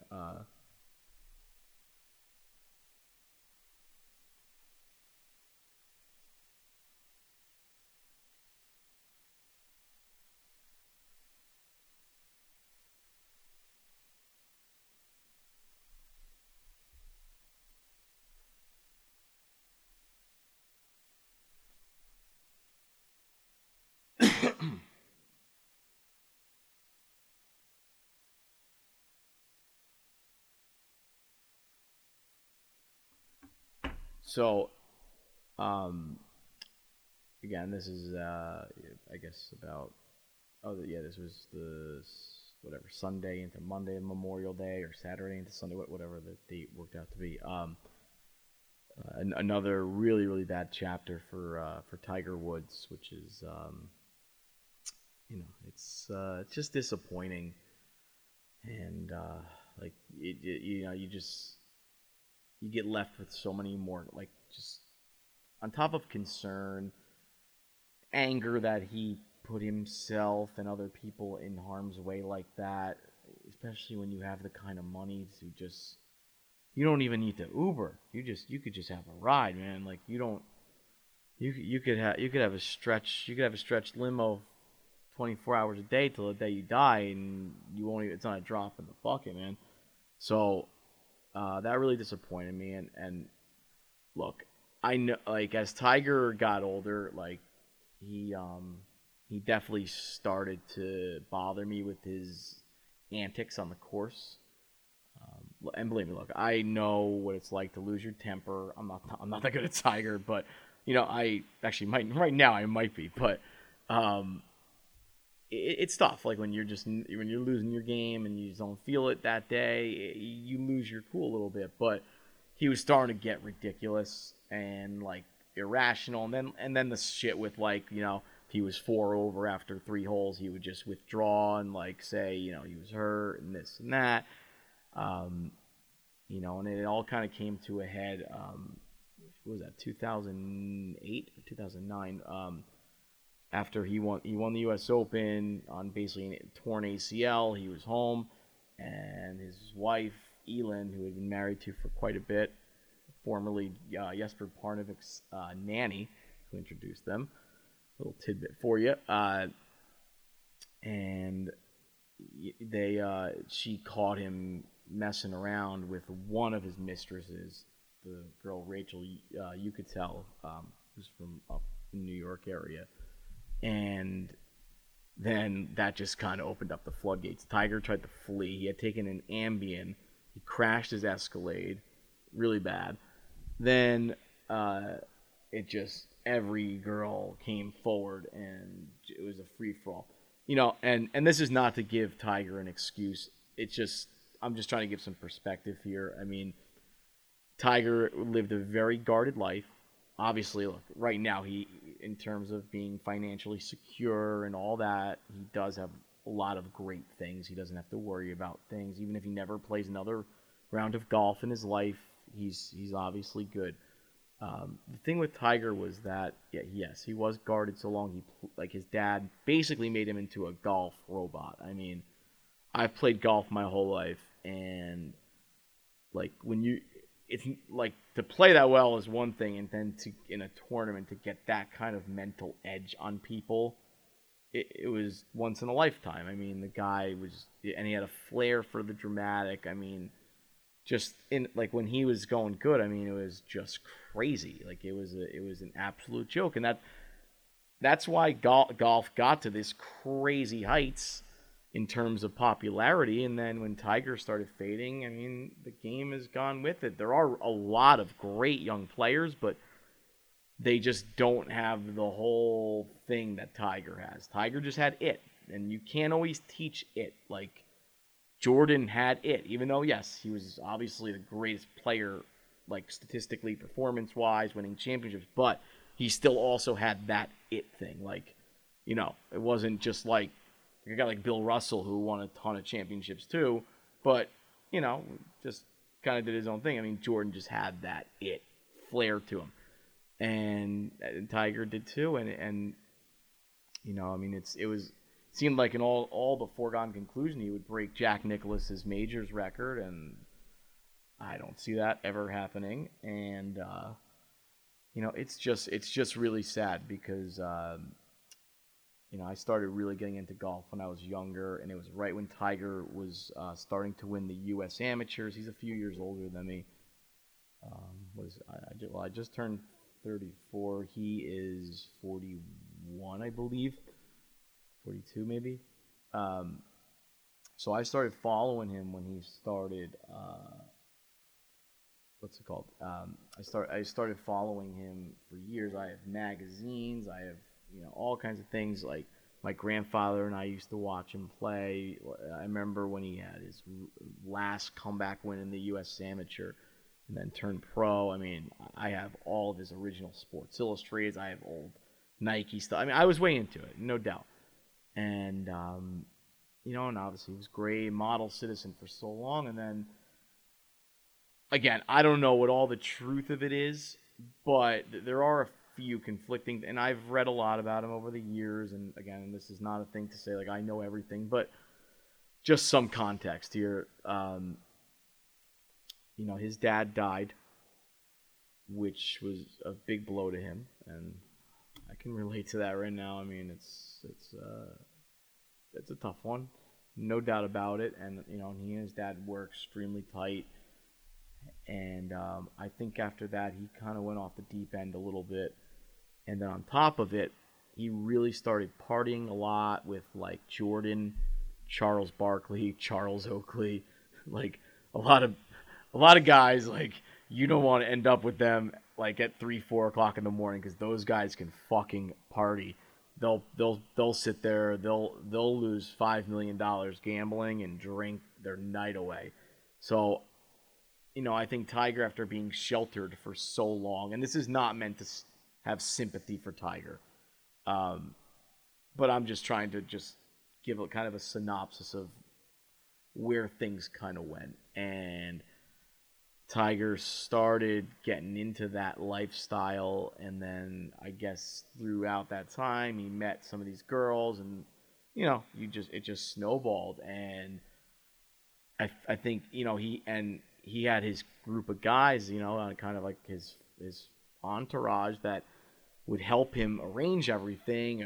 They'd have rooms under secret names and this and that, and they would help, like, shuttle around any girl who was in town for the week. Like, it was a whole thing. Like, and when the whole House of Cards fell, like, it was, not good. But, there's been times where he's started to look okay. I mean, unfortunately, look. I mean, his golf swing was violent, and you're starting to see some other golfers like Jason Day, guys who have really violent swings. Rory McIlroy have a lot of injuries rather than like a nice smooth swing, and these guys are just going for such distance. And I mean, in the case of like a Rory McIlroy, he's not that big. Then they start bulking up, and that's when you start, like in a game like golf. Like anytime I ever lifted and then was swinging a golf club, I just didn't swing right. That's my excuse for not lifting. But it is the truth though. Like you get like your arms just feel like so like stiff and tight, and you feel like you're gonna tear some kind of muscle. And Tiger started doing a lot of that, and then he got really into like Navy SEALs training and like nuts with it, and got hurt a few times doing that. And he just started, like I said, like he just got like reckless with like different things. And I mean, he was always a guy so meticulous about everything he did with his body, how he worked out. I mean, he was on top of being one of the most recognizable men on the planet, he was one of the most finely tuned athletes on the planet. And, when he was with Lindsey Vonn, he started to look a little bit better. There's been abbreviated comebacks, then he gets hurt, and finally, there was all these rumors that he was going to be all right, and he played at his event in the Bahamas in December, played well the second day, I believe, and was kind of getting ready, like all systems a go for the season. Played the first tournament, did all right, and then traveled to Dubai and like fucked up his back and knee like on that long flight, which again, that's not a good sign if that does it to you, let alone walking 72 holes in a tournament. And I know people want to say golf isn't a sport, but go walk 72 holes without holding your clubs, because they have caddies, let alone 72 holes with your clubs. And then we swing, 100 times. Then we talk. So yeah, and it looked like he was starting to kind of get on the right path, and then that thing happened. I got a text that morning, and my God, that mugshot was really something else. It was definitely not the Tiger I ever remember. So it was really sad. Really bittersweet, because I've always looked up to Tiger, and look, and even when I noticed him, just developing a big time attitude, that it annoyed me. I still liked watching him play when he hit the ball well, because I enjoy, like when he's striping the ball, it's just fun to watch. And unfortunately, he doesn't have the behavioral stuff in order anymore. He doesn't have the mental stuff in order, and he doesn't have the physical stuff in order. And that's a bad mix. And I'd be shocked to see him in a very long time. I don't know what's next for him. I mean, he was taking all these things, but I don't know if they were from his surgery. And he did end up blowing the breathalyzer, but it came up 000. So I don't know what the hell is going on. But more than anything, like putting all the Tiger stuff aside, like, I mean, the guy is worth like $500 million. How do you, like, I take an Uber everywhere I go. Like, how do you not have an Uber or a driver with you at all, and a security guard or something with you at all times with that kind of money, man? Never makes sense to me. Like, I can't ever fathom it. Like, there's no reason anybody can give me of why. I don't care that he was going to visit his restaurant or this and that. Just get a ride. That's it. Plain and simple. Like that is absolutely it. And I had one more thing. I'm sorry. Like you have to understand. Like I really have. One day I'll take a picture, but I don't. Just in case I wrote about anybody, I don't want to take a picture, have it on there. My handwriting is just so bad. Where's my thing? Oh, it's funny. I guess because I write down just like kind of bullet points, and I'll just kind of rant from there, and just maybe mark down a word too. I want to make sure I get in there, but I mean it's certainly not like a script. But I was trying to think. I'm like, is there any like good sports stuff I need to talk about? Like, I'll say this: I'm not a Met fan, but big ups to Aaron Judge, real deal, and seems like a good dude, and got his head on straight, and I mean, God, that guy stays the course. He sky's the limit for that dude. So congratulations to my my fellow Yankee fans who I know. Although they like to torment the Mets when they're not good, but I'll take the high road on that one. As for the Mets, not a pretty start. Lots of injuries, not fun. It's not just injuries, just a lot of inconsistent pitching as well. But it's just it's a slow start. So we'll see what's up. And then the other this was the other thing I wanted to get into. I'm sorry. I'm like. You know what it was? I start like a lot of things kind of happened recently, and then I wrote ideas on different papers and ripped some out of my booklet and kind of misplaced them. But the other thing I wanted to touch on was, and this may come kind of full circle with everything with my dad, but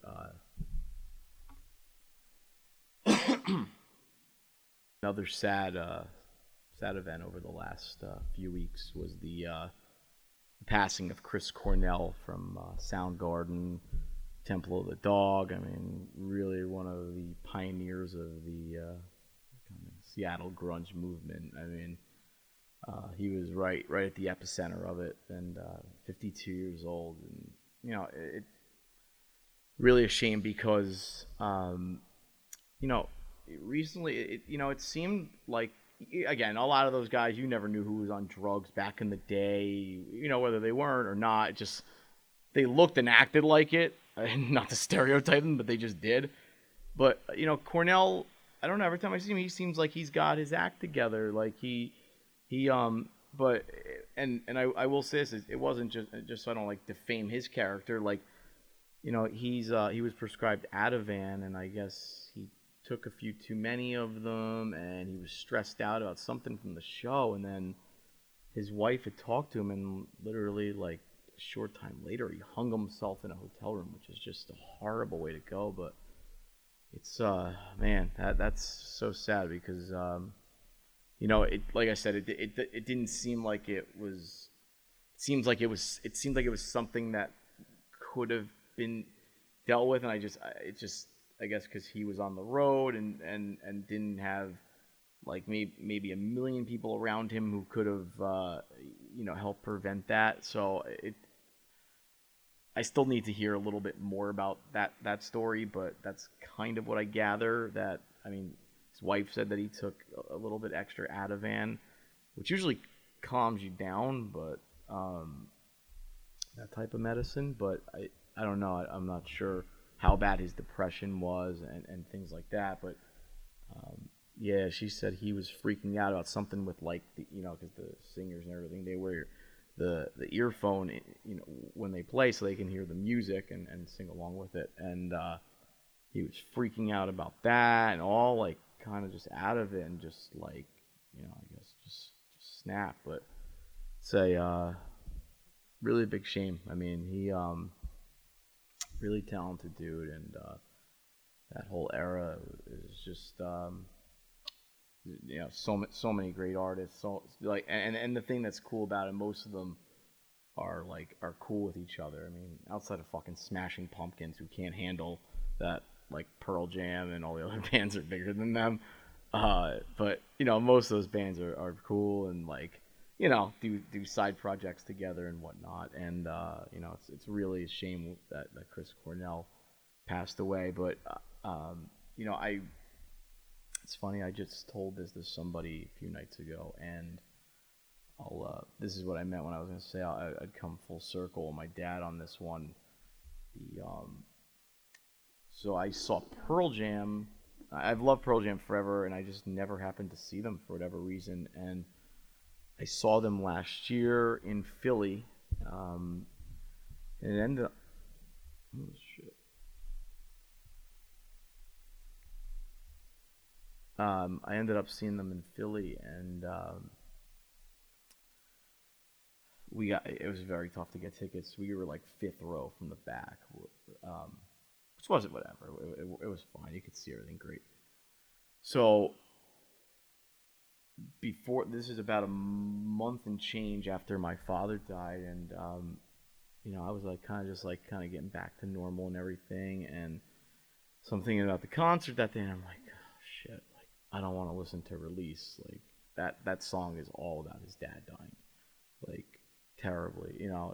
It's a great song, but it's a sad song, and I'm like, if I listen to that right now, I will bawl my eyes out. I don't know. As I'm driving to work that day, because I was gonna go to work and then leave from there, and I don't know. I was like, you know what? Fuck this. I can handle it. Put it on. I'm on 195, just crying my fucking eyes out, like just a basket case, just terrible. So we go to whatever, we do all our things for the day, go to the show, get all set up. So we go in and they start playing, they play Once, they play Even Flow, they play Alive, I forget what number 4 is, they play Black, they play Jeremy, so I'm starting to pick up a little pattern here. A few of us are starting to look at each other. I'm like, wait, I'm like, hold up. I'm like, this is the whole 10 album, which is, their most popular album, their first main album. And I'm like, I look on Twitter, sure enough, it says, since it was their 10th straight sellout in Philly, they decide they're going to play the entire 10 album the whole way through. I was like, oh my God, this is fucking awesome, blah, blah, blah, or like hugging and this and that. And so, they go through this, and I realized, wow, I'm like, I'm going to hear Release. I'm like, I got through listening to the car because I figured, let me get it out of my system in the car. And then in case, God forbid, they played it, so I don't fully lose it at the concert. So, but I'm like, shit, they're definitely playing Release. I'm like, this is amazing. I'm like, this couldn't worked out any better. Eddie Vedder. And so go through, and Release is the 11th song. For the first 10 songs, and Vedder, again, I had never seen him before, but I've watched concerts on TV and stuff, and I've heard stuff, read stuff, where he is usually very engaged with the crowd, and he drinks wine while he performs. He's, very talkative, very chatty, the whole thing. He didn't say a word, literally, like, not even like, yo, what's up, Philadelphia, blah, blah, blah. Like, if he did, I missed it, but he didn't, I don't believe he said one word up until that whole time. They get to the beginning of Release, and it's like this slow, like, here, hold on. Bear with me for 1 second here, just so you can hear like what this. I'm praying that they'll release the whole thing, because I know they're good with releasing their live albums, but.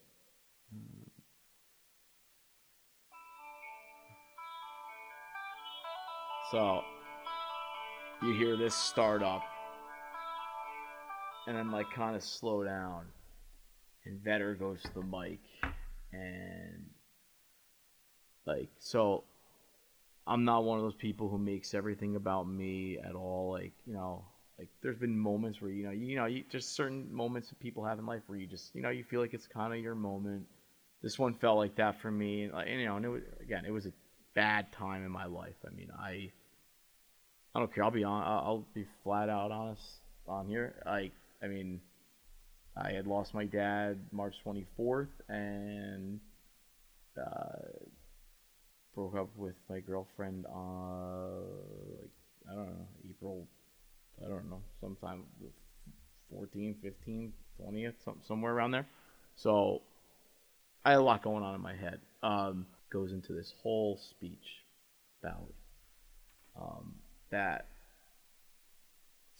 you know what, speech where he literally talks about his dad dying, and I think they kind of had an up and down relationship, but it's just this thing about not, you can't go around it, you can't go under it, you can't go over it, you have to go through it.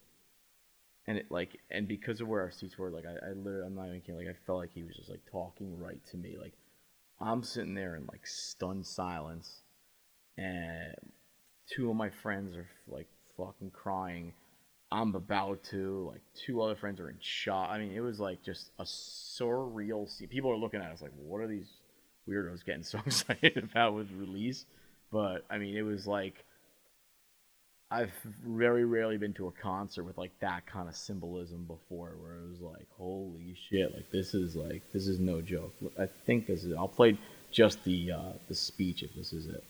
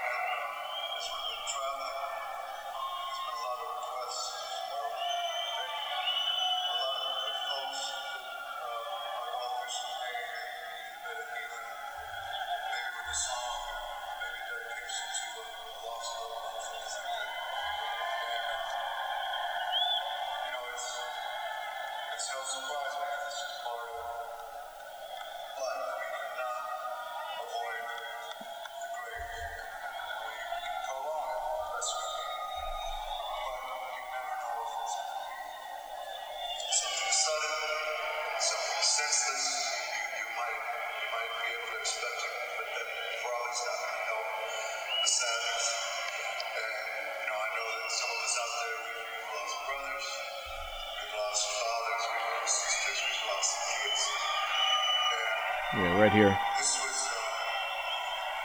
song is about losing a pop, and this song was one of those healing songs,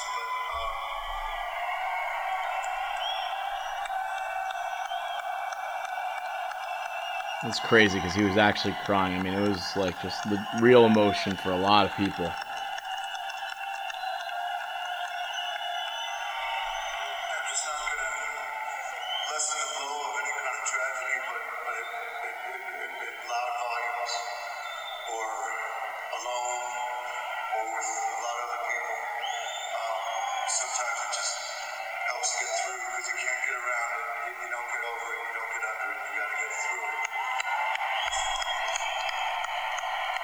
That was like, you know what? I'll finish in a second. That was like, I know maybe it sounds like a cliche kind of thing, but like, I still go to that. I mean, like when I've like had my bad days, like I still think of that. That, you know what? Yeah, you can't go under it, can't go around it, can't go over it. You just got to go through it, and it's helped. I mean, it was like a very profound way to put it.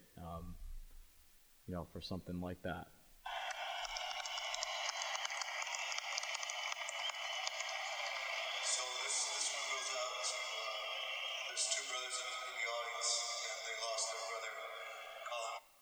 I think he does a few shout outs from there, but yeah, it was really amazing. So, and that kind of cemented them for me. I mean, with a moment like that, I mean, like that's like you can't manufacture a thing like that. It was like, I mean, and like and I know, like, it wasn't me there solo trying to like tell people it happened. I mean, I had 5 of my best friends. I mean, and they were great. Like they understood like the gravity of the moment right there, and it was just like, and I would there's nobody I'd rather be with than to like be able to like enjoy that moment with them. So it was like, very, very touching moment.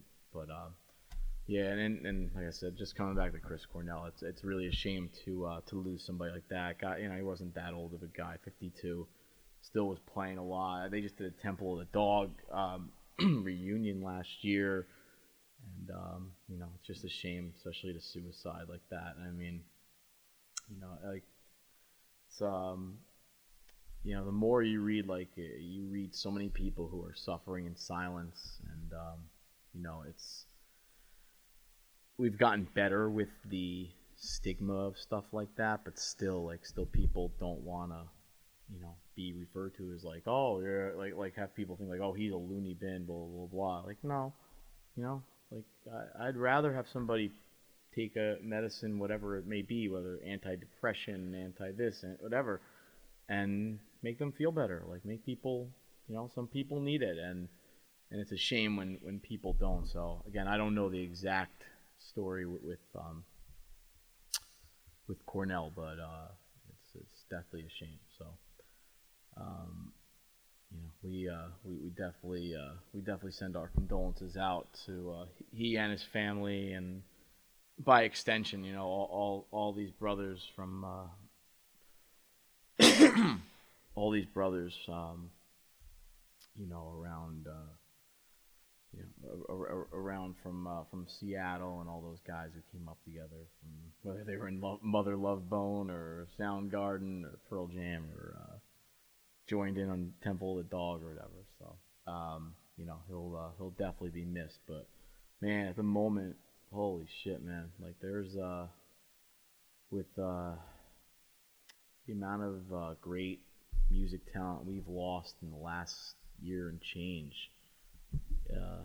Man, it sucks down here, but they're probably having a hell of a party up wherever they are. So,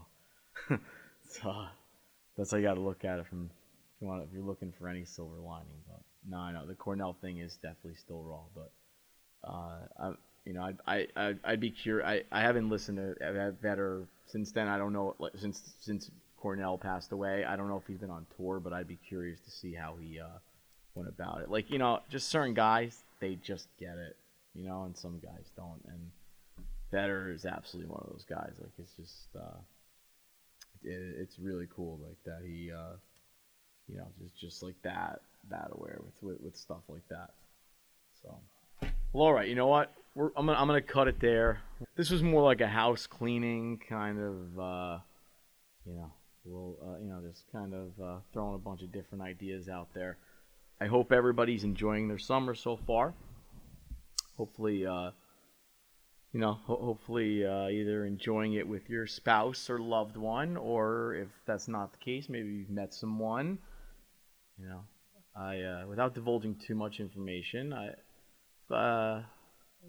Matty Faz may have met a nice little somebody who's also a picky eater like him. Two good criteria. So, I'll leave that cliffhanger for you, so you can. I'll leave that little cliffhanger for you, so I'll have more details for you, hopefully in the next coming weeks. Or if if I don't, I guess that one went by the wayside. But no, but that's about it. And thank you everybody for all the birthday wishes and everything like that. And make sure you check out all the content. Like I said, we're in the process of revamping a bunch of social media sites, websites, the whole nine. But A&R podcast should be tomorrow.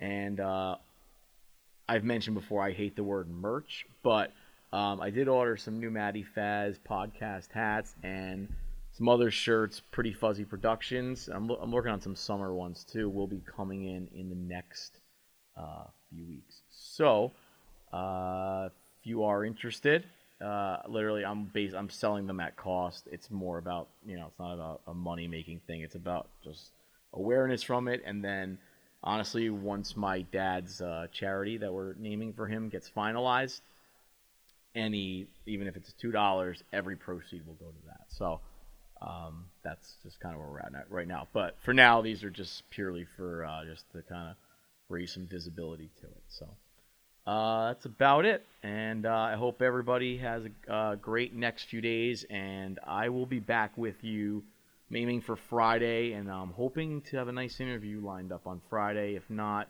that interview will probably be Monday, but I'll definitely do a show on Friday for sure. All right?